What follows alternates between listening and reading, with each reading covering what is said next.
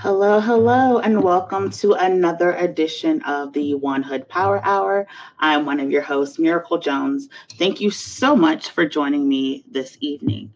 Today, we have a great program to talk to you about ways communities are responding to state action and state violence through mutual aid, through grassroots organizing, and through direct action.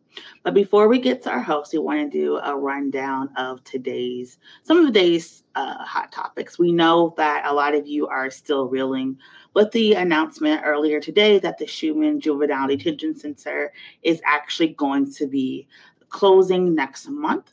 At first, there was an announcement that the state was pulling the certification from the center due to multiple violations and ongoing issues around like safety and support. We learned that there was the issue of some of the youth going around unaccompanied. We know that there was the issue of an overdose. These are things that, of course, caused great alarm and concern not only to organizers and activists, the parents, but the state. Some of the next steps, unfortunately, we are waiting still to hear where the youth are going to be sent.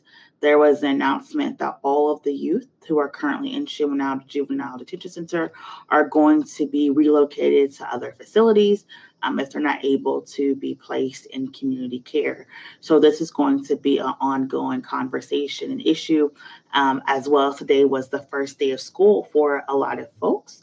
And we know that with the return to school, especially in Pennsylvania, that also means a return to policing and incarceration for youth, because in Pennsylvania, particularly in this Allegheny County region, a lot of the youth who are referred to the Schumann Juvenile Detention Center and juvenile detention in general come from the schooling system. So we are very mindful that people are very afraid and have strong concerns about what some of the next steps are going to be when it comes to the juvenile detention center. Also, what's on a lot of people's minds today is the FDA did announce that they are going to approve the Pfizer vaccine for shot 1 and 2 and keep supporting as well for the booster shot for many people who have expressed vaccine hesitancy due to the fact that the FDA did not approve the vaccine. This is another stepping stone to hopefully get more people approved.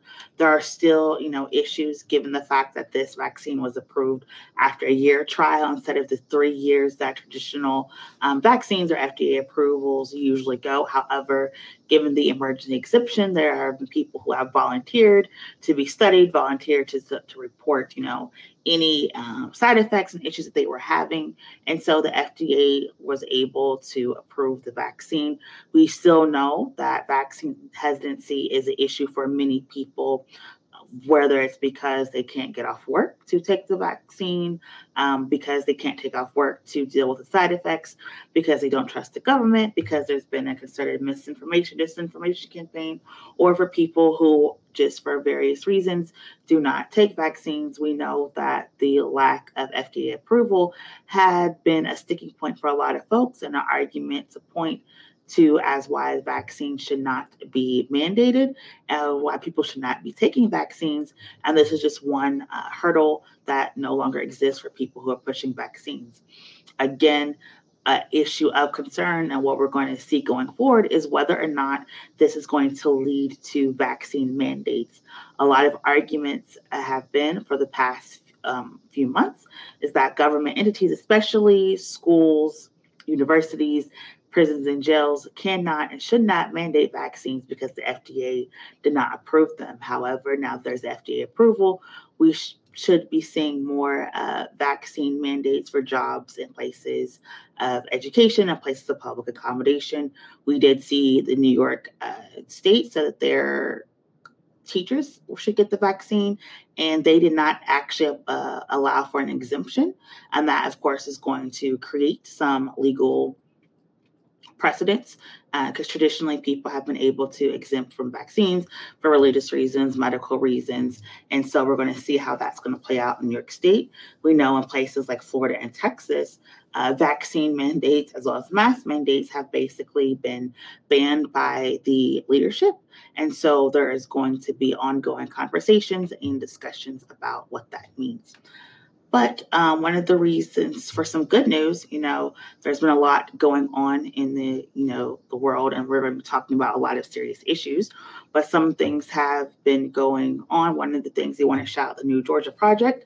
I am actually wearing their shirt today because they, along with plenty of other grassroots organizations in Georgia, spent the past 3+ years dedicated to registering to vote. And a report back this past week said basically the majority of people in Georgia are now registered to vote, so that even though there is ongoing issues around voter suppression and voter access, one hurdle that has been almost alleviated is the hurdle of getting people registered to vote. It's been an ongoing debate in Georgia because of changing requirements in association with IDs and licenses that made it harder for people to register, harder for people to prove who they were, and of course the reduction in polling places.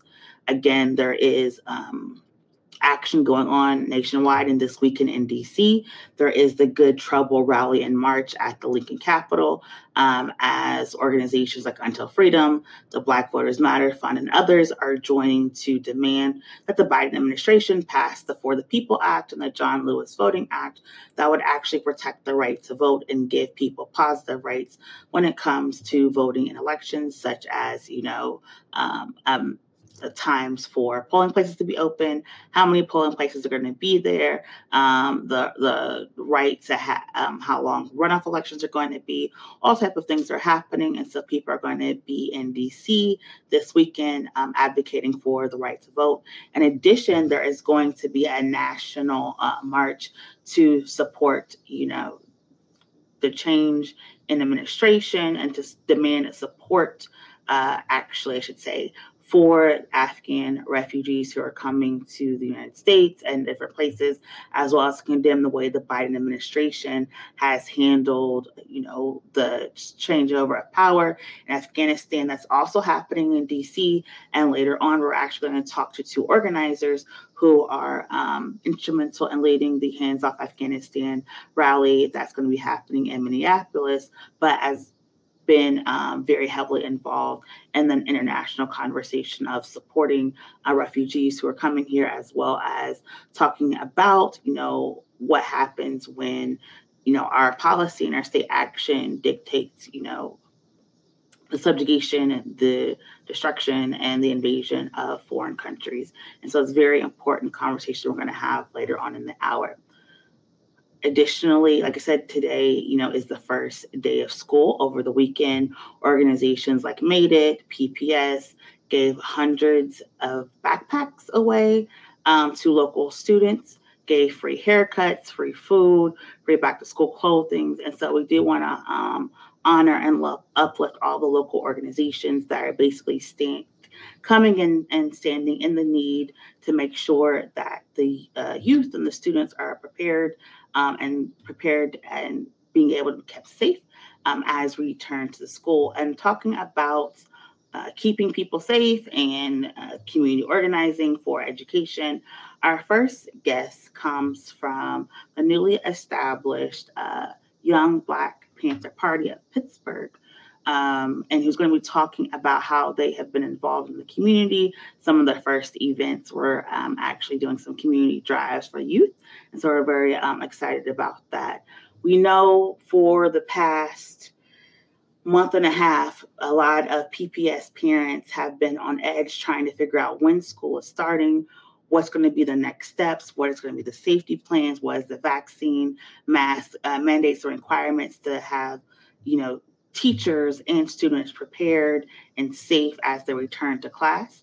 Hundreds of you showed up and gave comment to the local school board meeting that resulted in a week early start for the local Pittsburgh Public Schools, and to talk about what is happening on the Pittsburgh Public Schools, why one of the largest school districts and one of the most supported financially school districts are having such issues. It's going to be Elise Pinchback Johnson from Black Women for Better Education, who's going to be talking about some of the groundwork that they have been doing to make sure that students have the opportunity to go to public classrooms and public schools that are safe and provide culturally competent programming and curriculums for them, but especially in this time that COVID-19 is rising, and what does that mean for the future and going forward, especially as we are trying to avoid another lockdown in this county. And as parents have said, they do not have the resources or the capacity to do another year of in-home instruction. And then, like we mentioned earlier, we're going to talk to two organizers who have been very involved in the Hands Off Afghanistan movement, Nasreen and Awash, who are coming from Minneapolis, to just talk about why some of the issues and policies have impacted so many people, and it's causing them to call and to head up this rally this weekend. Like we said, there's a lot of issues going on, and we want to look at what people are doing and how you can get involved and how you can support these local organizers no matter where you are. And so we're going to go ahead and get started with our program, and we're very excited to welcome Chairperson Jabari to the One Hood Power Hour platform. We're going to go ahead and bring him in as he's going to talk about the Young Black Panther Party in Pittsburgh. How you doing? Thank you so much for joining us this evening. And I know, like you said, you are one of the many youth who are going back to school right now. How are you feeling, and how is your institution making you feel at this moment? At this moment, I feel pretty safe with it. Honestly, we have a mask mandate in our school. Every time you're in a building, no matter what, wear a mask. Obviously, don't wear a mask if you're eating and drinking, but wear a mask. Even having a vaccination drive, I think in about 4 or 5 days for Pfizer shot. So, I mean, I feel confident.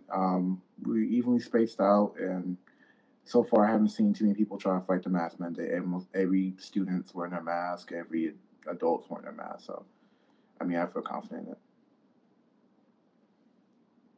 it. Like I mentioned at the beginning of the program, the Young Black Panther Party Pittsburgh, you recently did hold a drive to provide support and resources to youth. What caused you to do that? Usually around this time of year is a struggle for parents to find school supplies, and especially in this COVID year where like all supplies of any kind are very strenuous to find. So me and our chairperson Amani decided like, well, we should hold an event where, because most college students or people who just left high school have leftover backpacks or pencils or notebooks and paper. So we decided to collect all that. We received monetary donations from people and bought school supplies, and had a little event in Alligator Commons where I didn't keep track of how many people came through because that's not really the point. It was just passing out wherever school supplies were needed. We I would say we nearly sold out all our supplies in like 30 minutes to like an hour setting up. And we had some stragglers here and there, but usually it was definitely kids and especially parents saying, "Thank you, we actually need this. Thank you, I'm gonna spend money or go out." And it was good to get back to the community that way. It wasn't our first event at the Allegheny Commons, but I think this one was like a definite bright spot for our events. I know, unfortunately, a lot of people were introduced to the Black Panther Party. I say reintroduced with Judas and the Black Messiah that came out, last year. But what is your organization? What caused you all to form this in this region? And what are some of the things that you hope to accomplish? Well, we're just one chapter of the Young Black Panther Party. We try to distinguish ourselves from, the Black Panthers. We share a namesake, but the young part is pretty very much focused on trying to involve more younger people. And by younger people, we mean like millennials, Gen Z, or people who just are not technically, I guess, boomers. That's why I try to screen myself with, because really, really young, the future of the country, especially our young Black youth, we are not seen or not really held to a standard of, what I'm trying to say, of accountability sometimes, or even just credibility of like, oh, you guys don't want to do anything. You guys just want to play on your phones all the time. You guys don't care about the future. But that's not really the truth. A lot of us do care about the future. We want to be politically active. We want to give back to our community. But in these times of COVID and just social anxiety, people do not know how to. So our main base is in Michigan. Um, he pretty much started a way to like empower Black people, Black liberation. And there's other chapters like around the United States, there's one in Ohio, literally right next to us. Our chapter is the Pittsburgh and Southwest chapter. We only really want to represent that section of Pennsylvania, mainly because we do not live anywhere near Philly, because Philly from us is 6 hours, and I cannot tell you what people in Philly feel about, things and situations in their city. But I can definitely tell you what's going on in Pittsburgh, at least southwestern Pittsburgh. Um, Basically, we just want to have a way to build a Black community in our area, especially within the city, and just have a way for people to feel welcomed. And we're very focused on inclusion. So, yeah, we like pretty much me and Amani are both members of the LGBT community. Most of our members are women or AFAB, if you go by that term. Um, we just want to focus on, if you are a person of color, ADOS, African American, Pan African, you would consider yourself one of us, one of that titles, you would feel welcome in our group, and hopefully you would like to, spread education, community and acceptance amongst the city. And so, what are some of your goals for the future? I know you said you want a lot of diverse, young, active millennials to get involved. We're going to put in the chat, your link tree so people can get involved. But what are some of the goals that you have in this upcoming year? I would say some of the goals we are focusing on is most likely outreach, just trying to get our name out there.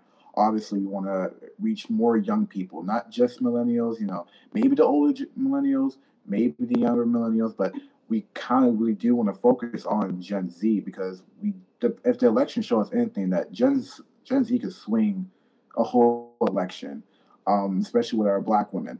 Um, we really want to focus on younger people. The youngest we can actually recruit in our organization as a whole is 16. Um, but we can go as older, I guess, as many as you like 40 or something, because like we still consider you younger. You're not a part of the boomer generation.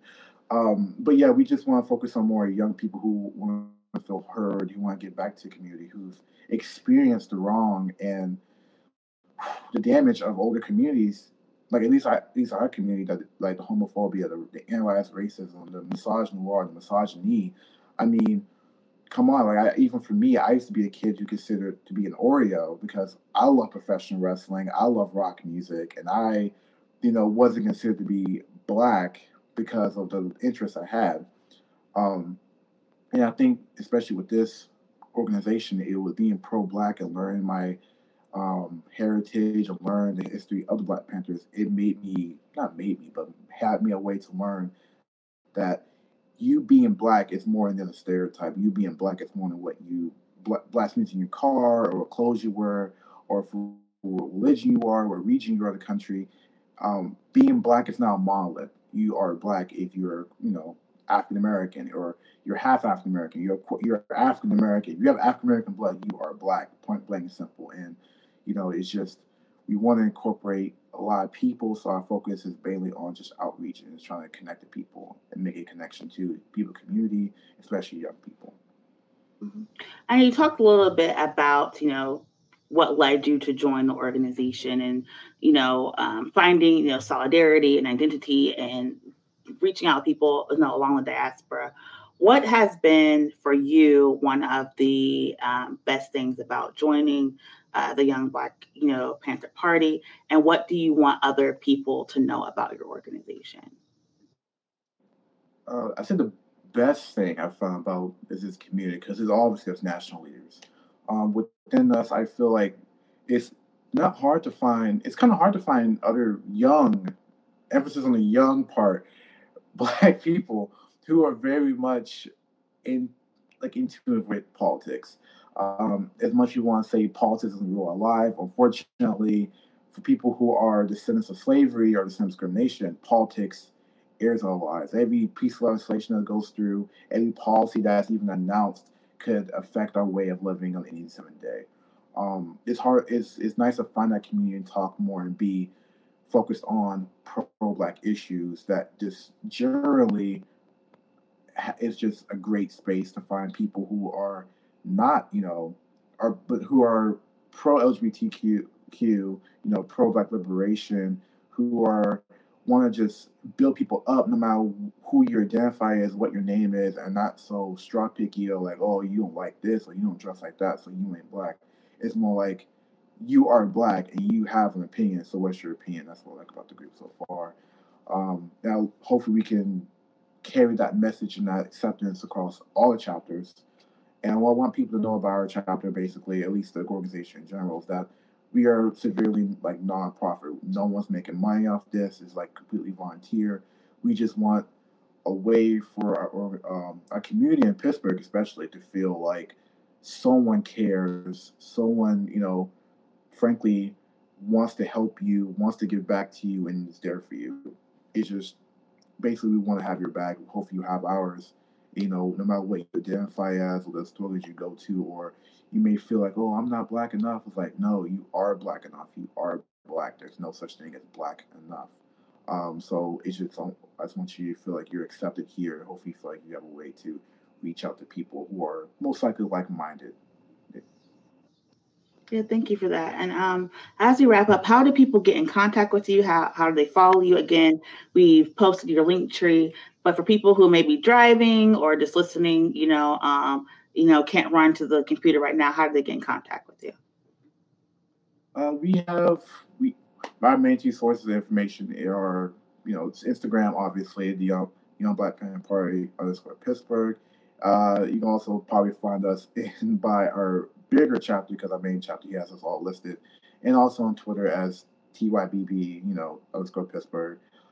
Also by Linktree, we try to fly around Pittsburgh, so you may see our QR codes around certain places, posters. We will probably most likely also have another event, a community event in the future in September, so you may see us there. Um, I wouldn't say TikTok too much because TikTok doesn't seem to like Black creators too often, and yeah, it's just how it is. But we will try to get out to you as far as possible. But if you just simply typed in Young Black Party, you probably find one of our chapters in your state or your area, and you'll see Pittsburgh right there. So All right. Well, thank you so much for joining us, Chairperson, and good luck to you in college. Please stay safe, and we wish you all the best with your organization and your future educational endeavors. thank you. Thank you so much.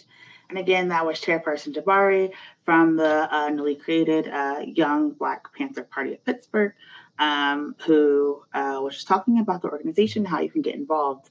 And keeping on the subject of education, we know for so many parents, this past summer, this past year has been a roller coaster, to say the least. And, just trying to figure out when your children are going back to school, what are the support and resources, has caused a lot of stress and questions. And one organization that has kind of taken the education field by storm has been Black Women for Better Education, which are a group of concerned, mothers and community members who got together and really began to push for change when it comes to education, particularly in Pittsburgh, up in Pennsylvania. And one of the organizers are joining us tonight. Alice Pinchback Johnson from Black Women for Better Education is going to be joining us to talk about what has been going on for these past couple of weeks.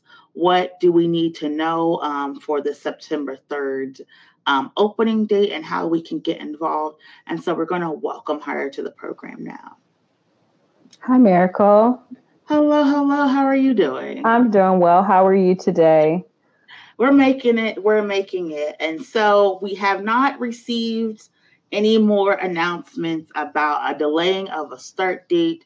But when it comes to the start of PPS, can you just catch us up to speed about what you know and what parents what parents should know about starting on the 3rd? Sure. So we know there's been a lot of changes in the past couple of weeks. So school calendar was approved back in March or so with an August 25th start date. And then a couple of weeks ago, there was an announcement made to the media about a September 8th start date, which kind of spawned protest and a lot of testifying at the public hearing. And where the district landed last week at the special legislative hearing was that school will be starting on September 3rd. And so that's where we are right now. There's still an outstanding issue around the start times. The district is trying to move towards a tiered system where there are some 7:15 start times, I think some 8:25, and then some 9:10. And that is supposed to be to offset some of the issues with the transportation shortage. That is going to be voted on at the legislative hearing this Wednesday. It is apparently tied into the teaching contract, the Pittsburgh Federation of Teachers, the teacher union contract. And I think the ratification of that is happening as we speak. I think something's coming out about them ratifying today, and then the board will be able to vote for it or against it on the 25th, this Wednesday at the legislative hearing. So that's where we are with start times and the start of school. I know folks have also just been trying to navigate the issues around transportation. Walk zones have been increased. So students who may have typically been offered bus service in the past are now considered to be walking students. And then also there have been quite a few students in middle schools and other areas who are now being given Port Authority transportation and will need to take Port Authority. And we know there's been a lot of concern about families just feeling like that is not a viable option for their students for a lot of reasons. And so, we'll see. And then, of course, all of this is happening as we're navigating rising COVID numbers. We've seen around the country, there have been schools that have gone closed or have temporarily closed, or students who have had to quarantine in large numbers. And so all of those things are happening as well. So just a lot. I am a parent. I'm not the parent of a school-aged child in Pittsburgh Public School. I do have stepdaughters in other districts, some of which have started back already, some which are starting very soon, and just so concerned. I also, my stepdaughters go to districts where there are mask optional policies, and so of course that's concerning for me as a stepmom. Pittsburgh Public Schools does have a mask required policy, I think, which is a step in the right direction. But a lot of things on the minds of families right now as it relates to just the start of school. Yeah, and can you talk a little bit about what information has been passed out, particularly around this Pittsburgh Port Authority partnership? Because it was released in a tweet, right? There was a tweet sent out and said, "Hey, we're very excited to work with PPS about this," but there's not a media report, and a lot of parents didn't know about it. And with that, can you also talk about what it's like for some of your parents to learn things through the media, and what has been the communication between the school board and the community at large? Yeah, it's been tough. Communication, I think, has been an area of growth for the district for a very long time. And so even with the announcement with the school start date, the justification is, well, the media has a larger reach. And so we wanted to use the media as a platform. And then I know it was followed up with some robocalls and some other literature. I think some people have gotten some things in the mail, but some of the things that have come in the mail had the September 8th start date. And we know that was changing. So just a lot of confusion around the transportation, even with Port Authority. I know that there was an initiative around getting parents tickets or a bus pass to ride along with students. But, is that for the whole year? Is it for a couple of days? How does that work? Then there's also a Release Your Seat initiative where families who can give up their seat on one of the yellow buses can be reimbursed. But apparently there are some caveats around there. So a lot of just confusion for folks. Information coming from a lot of different places, whether it be social media, whether it be in the media, whether it be in superintendent updates. It just feels like things are all over the place. And so even on any given topic, like depending on where you're looking or who you're talking to, there's confusion. And some people are saying some things, some people are saying other things. And so just, the need for just direct, clear, timely, concise communication continues to be an issue in the district. And, it's not necessarily the fact that things have to change. We have been living in a changing society, at least for the past 18 months. Some of us, of course, much longer than that as things just continue to change. But it is just about the ability to have some foresight. We knew that the transportation was an issue at the end of last school year. And even before that, the district's been audited over transportation before and some of the issues. Waiting 2 weeks before the school year starts is difficult. There were families that testified like, hey, it might just be 8 days to you, but that's 8 days that I can't work.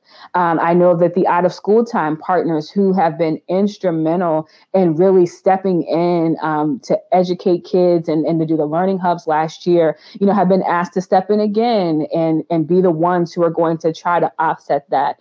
And that is definitely and absolutely appreciated. But these folks, of course, they're overextended.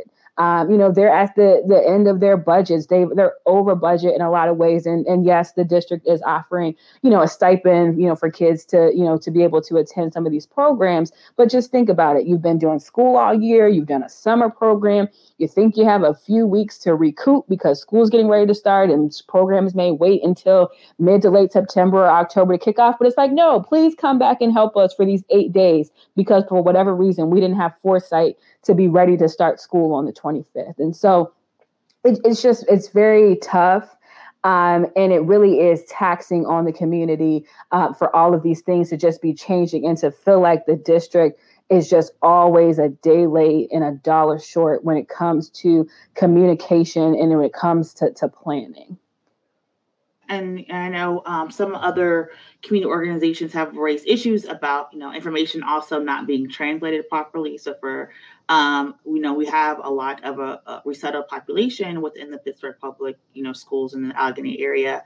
And so people are also talking about not only is there misinformation, for some families, there's no information because there haven't been translators and there hasn't been information put out. So that is another thing.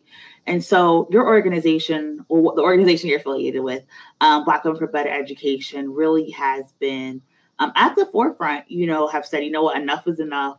And to the good of some and the chagrin of others have really been out there. And so what are y'all's take on everything that's happening?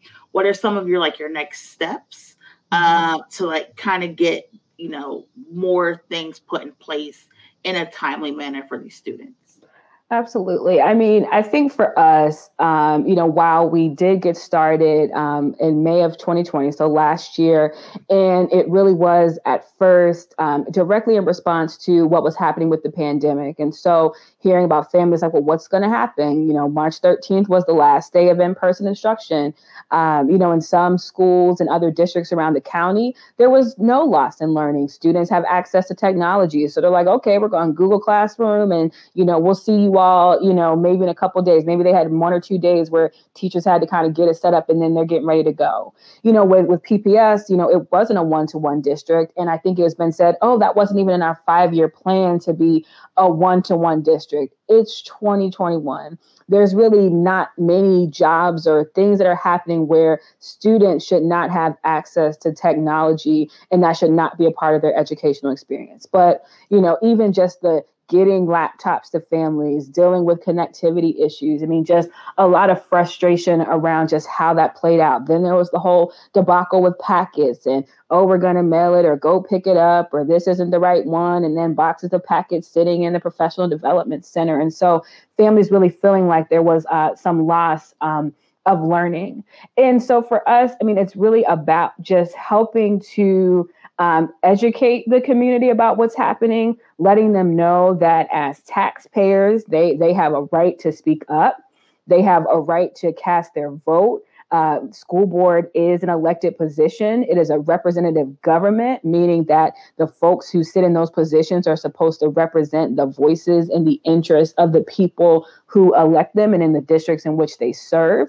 And if you feel like your people are not listening to you and you're not being heard, then you have the right to vote for new ones. And so in addition to the education piece of our work, we started a political action committee because we didn't feel like we were being heard. And so we did run a slate of school board candidates in the May primary, 3 of which won the Democratic nomination and will hopefully prevail in the general election in November. And we also know that it's bigger than just school board. There is a need for all elected officials, for the entire government to be working together and in concert to benefit children. And so what does that mean with a new mayor coming? What does that mean with city council, with county council, with state representatives?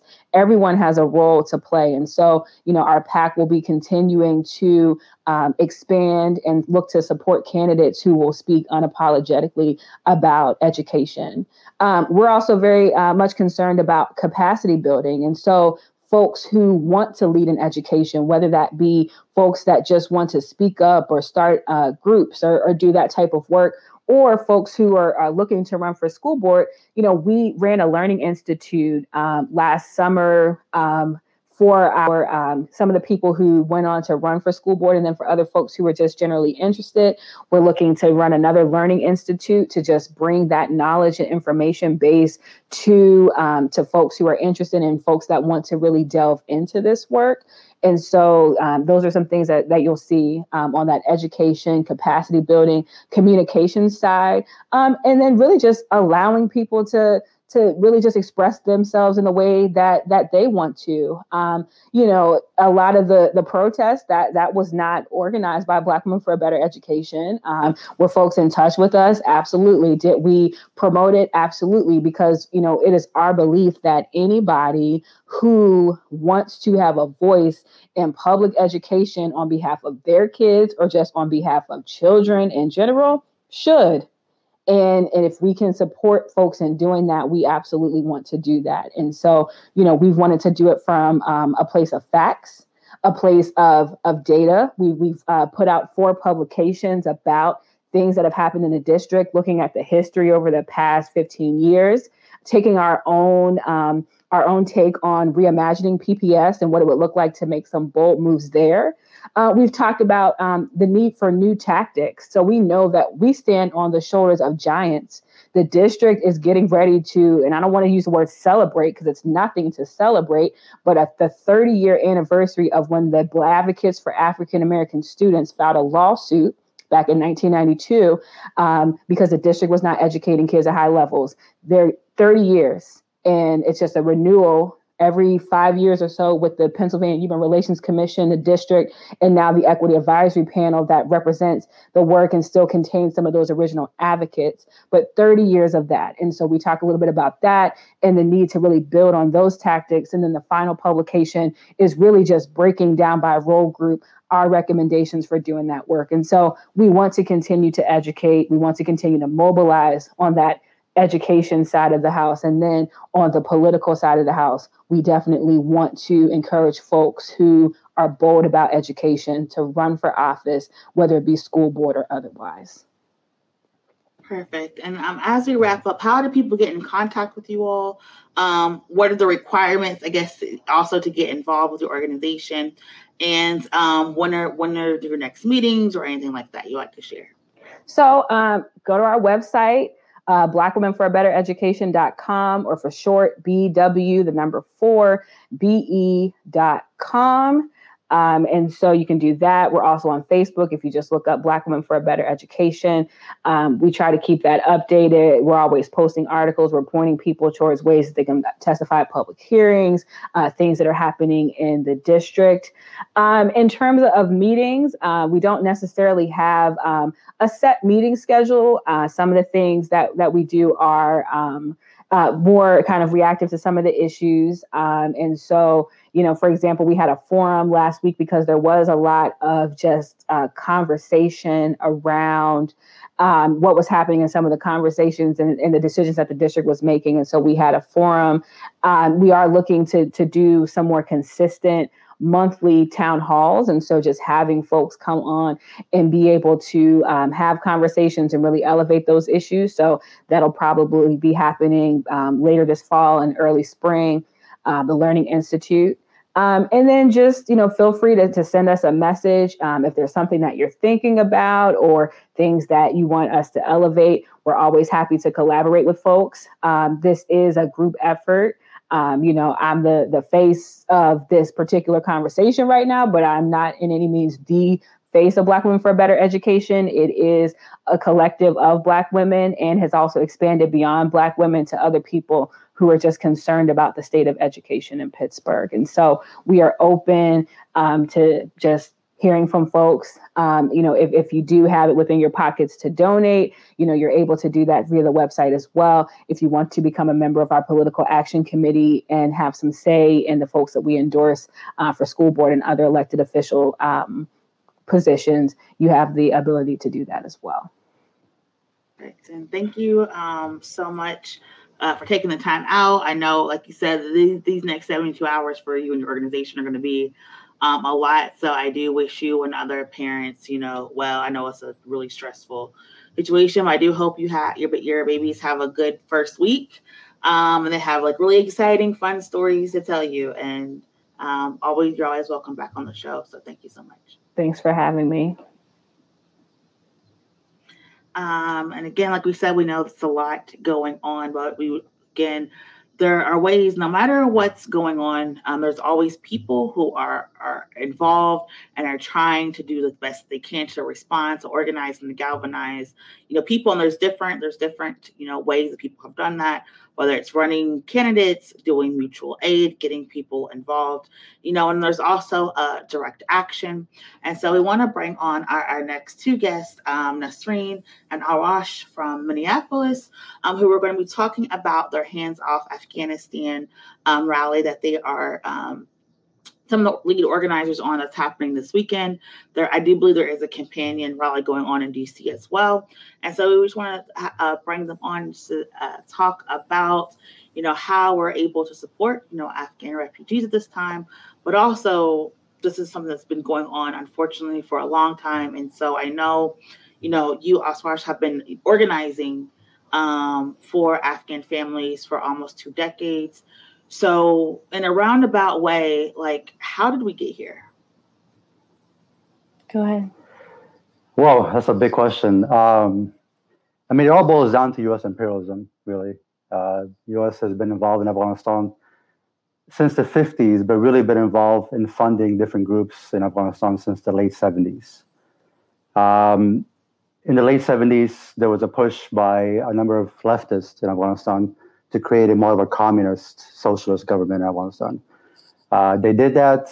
By that time, the U.S. saw an opportunity to create a Russian-style Vietnam, basically, to get Russia stuck in a country for a long time where they would lose a lot of money, also make them seem like they are, warmongers going and occupying a country. So when the leftist government of Afghanistan took over in 1978, they had power for about a year and a half or so. And at that time, the U.S. started funding different groups to overthrow that, communist government of Afghanistan. So the communist government at that point felt like it had no choice but to ask the Soviets, the Russians, to come in and help them out. So it basically became a proxy war between the two superpowers, the Russians, the Soviets at that time, and the U.S. And they used the Afghans as pawns in their proxy wars. And ever since then, that's been basically what's been going on in Afghanistan. There's been proxy wars between different superpowers to use Afghanistan for, their benefits. There's also a lot of resources, minerals, lithium in Afghanistan that have been found in the past 15 years or so that the U.S. has been trying to extract and obviously make a lot of money off of. As people know, most of the world's opium also comes from Afghanistan. Around 90% of the world's opium comes from there, and most of that is sold to the pharmaceutical industry. So the pharmaceutical industry benefits from it greatly as well. So, it's also a strategic place. If you look at the world map, Afghanistan is right next to China on one side, Iran on the other side, Russia to the north of it, and then Pakistan and India to the south of it. So strategically, it's a really important country as well. If you have placement in Afghanistan, that means you're keeping an eye out on China, you're keeping an eye out on Iran, you're keeping an eye out on Russia, and you're able to tell them like, hey, we're watching you. So for the U.S., it's a really important place. Those are the main reasons they've been in Afghanistan for the past 20 years. And the unfortunate thing about this whole situation is that the people don't really know. The U.S. went in there kind of, creating this narrative of we're there to save the poor, helpless Afghan women because these, dark, savage brown men are there to suppress them. Not mentioning that the Taliban, these dark, savage brown men, the Taliban were created because of U.S. imperialism. It was a backlash to U.S. imperialism. And also they were created to fight the Russians, obviously. So there's a lot of misinformation. When people don't really know what's going on in Afghanistan, they really don't understand who the players are. Why has the U.S. been there for over 20 years now? Was it really just to be there and save the poor, helpless Afghan women? Or were there more reasons? And I think the media has done a great job of spreading misinformation and or just not giving enough information about it. So I think what's going on with, what's happening in Afghanistan recently with the U.S. pulling out suddenly and then Taliban taking over, a lot of us are just have had enough, A lot of us are like, we need to start getting the word out. I mean, obviously the government is going to do what they're going to do. The warmongers are going to do what they're going to do. Maybe what we can do is at least spread some awareness to everyday folks and see if we can get at least some public attention towards it where they can sway these politicians one way or the other. Thank you for that. And part of that awareness is the rally this weekend, the Hands Off Afghanistan. Nasreen, can you talk a little bit about what the rally is and what you hope to accomplish on Saturday? Well, so the rally was created because one of my girlfriends and I have done some organizing to try to bring together the Afghan community in Minnesota because it's kind of a spread out, smaller community. And so we had been doing some organizing and people kept reaching out to us asking, what are we going to do? What are we going to do? And we had seen that there are global protests. There are protests all over the world on August 28th. These protests were organized before the Taliban had taken Kabul. And so now we have changed direction because it's not much of a protest. Now it's a rally to try to bring more awareness. And we're also planning a vigil as well, just because we need some healing. The community needs healing. The diaspora is hurting pretty bad right now, and people are very desperate to get their families out of Afghanistan right now. Everyone's really hurt. This erasure of our existence that's happening right before our eyes is really terrifying to experience. And I know we're not the first community to experience this. And I know that trying to stop the U.S. from doing what the U.S. wants to do to hurt Black and brown people feels pretty impossible most of the time. But if we can at least bring awareness and get more people educated on what's going on, maybe we can stop the U.S. from doing this to the next group of people. And so, yeah, that's where it came from. And I know you've been very involved, like you said, in uniting, the Afghan community, but also advocating for people who are going to be resettled here. What are some of the demands that you have of your local government, the State Department, when it comes to assisting folks who are trying to flee? We are asking governments to accept refugees. as many refugees as possible. There are millions of people right now that are scared, that are afraid for their lives, especially many that supported the U.S., not knowing what they were supporting, or women that were working, women that were in positions of power that are afraid now, that want to get out. There are specific ethnic groups that are being targeted by the Taliban, the Hazara community specifically, other religious groups, the Sikhs, the Hindus, the queer community. There's many people right now that are very afraid for their lives. And so we're asking that the governments, that the Western world open up their borders to these refugees, because this war benefits all of them. And they all had a hand in playing this game. And so they need to clean it up. And then, Arash, you talked about a little bit earlier on, and if you can go deeper into it, there has been a lot of people, who did say at the very onset, what about the women and girls? What about like all, these people that the soldiers need to go in and save? And can you just talk a little bit about why that framing is problematic and why that continues, like the imperialism and the colonialism for Western powers? Yeah, there's so many layers to that. I mean, one, it's white saviorism. Again, white men going into where black and brown bodies are, telling them how they should live, and playing the savior complex. But the thing is, they've been playing the savior complex for the past 20 years in Afghanistan with women. With that narrative.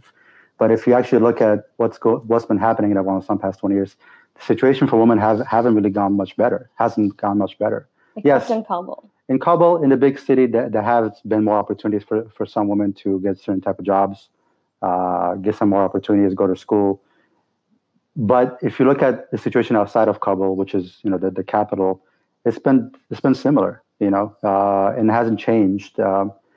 And the truth is, when the U.S., I mean, if you look at it historically, wherever the U.S. has gone to occupy, they created a certain type of narrative, but the reality is they've gone there for different reasons. It wasn't for a benevolent reason. They're in Afghanistan for what they can get out of the resources, for the pipeline that's coming from the sea into Turkey and Ukraine and Europe, for the opium, for, like I mentioned, all the minerals, and also for the strategic placement of having the U.S. military there. So those are the reasons the U.S. has been there, and they've played a false narrative, and they fooled people. And I don't think it's a false narrative. I think what they did was weaponized what was happening to the women to give them to sell an excuse to go and do more, to create more violence against the Afghan community. The weaponizing of what was happening to Afghan women was used as an excuse. Ultimately, there was no desire to help the Afghan women. There may have been NGOs that went in to do that work, but that wasn't the U.S. government. 100% agree. And you talk about, your desire to make sure that this doesn't happen again. And we're the world, Tigray, Palestine, we know the whole world is in, this violent conflict. Why is it so important that people pay attention to this language to avoid, having these situations be supported at home? Because, one of my professors used to say, Americans love war because war has never been our experience, right? And so it's very easy to sit there and say, okay, we're going to go abroad and do these things because we never experienced it. So we can fall, we're very subject to this propaganda. So why is it very important that we pay attention, that we talk to people from regions who are impacted, and that we demand from our states leaders to not support and fund these wars and invasions? I think because this keeps happening over and over again. There's always a boogeyman that we go and have to go in and save, or I don't know, whatever we have to do. We always create an excuse, but it's usually, if you look into it, it's always similar narratives that keep playing out in history over and over again. And I think if you start paying attention to these things, you realize it's pretty much on repeat. you know. And it's always to go and extract resources and to get something out of it for ourselves and for capitalism. For capitalism mostly, yeah, for capitalism, for imperialism. But the people that really benefit from all this are not really okay. People are getting the lithium for their phones, so everyday people do actually benefit in a way, I guess. But while you're getting your lithium from your phone, there's thousands, sometimes millions of people dying for those resources. So just so we can have, fancier phones, I guess. But the people that are really benefiting from this are the companies that benefit from war. The U.S. plays both sides in a lot of conflicts. For instance, the U.S. pays Pakistan around $5 billion a year to fund their organization called ISI, which is similar to CIA. It's their secret service. And they also obviously were funding the Afghan government at the same time. The ISI was taking most of that $5 million and giving it right back to the Taliban. So that's where the Taliban get most of their funding from the ISI. So the U.S. knew exactly where that money was going, obviously. The intelligence service in the U.S. knows everything, obviously. So, they're playing both sides to create instability in Afghanistan. And throughout that instability allowed them and gave them an excuse to stay in Afghanistan. Besides saving the poor, helpless women, it was also, hey, look at this Afghanistan. These Taliban are over there. We have to stay over here. We have to, keep our military over here. But after a certain point, the U.S. realized that that it was losing too much money by keeping the military over there. So now what they want to do is they put their mercenaries. So all these private companies that are extracting the minerals, that have the pipeline going through. Now they have private mercenaries that cost a lot less for them to keep in Afghanistan. And they've made backdoor deals with the Taliban to allow them to stay there while, the Taliban get a kickback, obviously, from everything that the U.S. extracts. Not just the U.S., also other multinational companies that are throughout the world. They extract minerals, but and then the private militaries stay there to protect those companies that will extract those minerals. I also disagree with Americans don't like war because they've not experienced it, because I feel like the Black community and the indigenous communities in the U.S. have definitely and still live in a war. Same with our brothers and sisters south of us. Like, this is not new. This is the same thing the U.S. did to them. And so I don't agree with that statement, but I'm hoping that we find ways of uniting as communities in the pain that we've experienced through this and come together and become stronger. Yes, thank you so much for that reminder. And as we wrap, how can people get in contact with your organization? How can they support you? And how can they get more involved in your work going forward? We created an Instagram because a lot of people are asking how to support the refugees. And right now we're still trying to get into contact with the location that they're going to be dropped off at. But if you follow at Hands Off Afghanistan on Instagram, we are going to be posting updates on there. And we do have someone in our local community that is collecting funds and is collecting donations, material things that someone would need if they're coming here. So all that information is on the Instagram page. All right. Well, I do thank you both for taking the time out to talk with us. Please keep in contact with us. And if there's anything that you need, please just do not hesitate to reach out. Thank you. Thank you so much. Thank you. And again, we want to thank you all for joining us today for this episode of the One Hood Power Hour. Over the past year, we've talked about situations in Tigray, situations in Colombia, situations in Palestine, situations of conflict across in the world. And there's been this reoccurring theme of imperialism and colonialism and white supremacy. And I think it's very, very, very important as we move forward and we talk about this ever-changing, ever-growing society and the times of COVID-19 where we are, more politically and civically aware and engaged, that we actually take this knowledge and demand, more. And part of that is, supporting like anti-war movements, supporting, the lack of invasion, the lack of military prowess, but also making sure we're supporting communities, making sure we're not giving fodder and pretext to further harm and violence. It's very important. So I do want to thank Nasreen and Awash for joining us this evening. We want to thank you for, turning into the One Hood Power Hour, and to remind you, there's a lot of stuff, coming up for our shows. If this is the first time tuning in, we have programming constantly to try to engage and inform. Tomorrow, we have What Black Pittsburgh Needs to Know. It's going to be on our One Hood channels at 2 o'clock, just talking about a lot of issues. On Wednesday, we have This Week in White Supremacy. It's a conversation for our podcast that we do Wednesdays at 6 p.m. and we talk about white supremacy as a thing that happens, but as a thing that we can actually fight and organize against. On Thursday, we have On Tilt, where we talk about the state of Black mental health.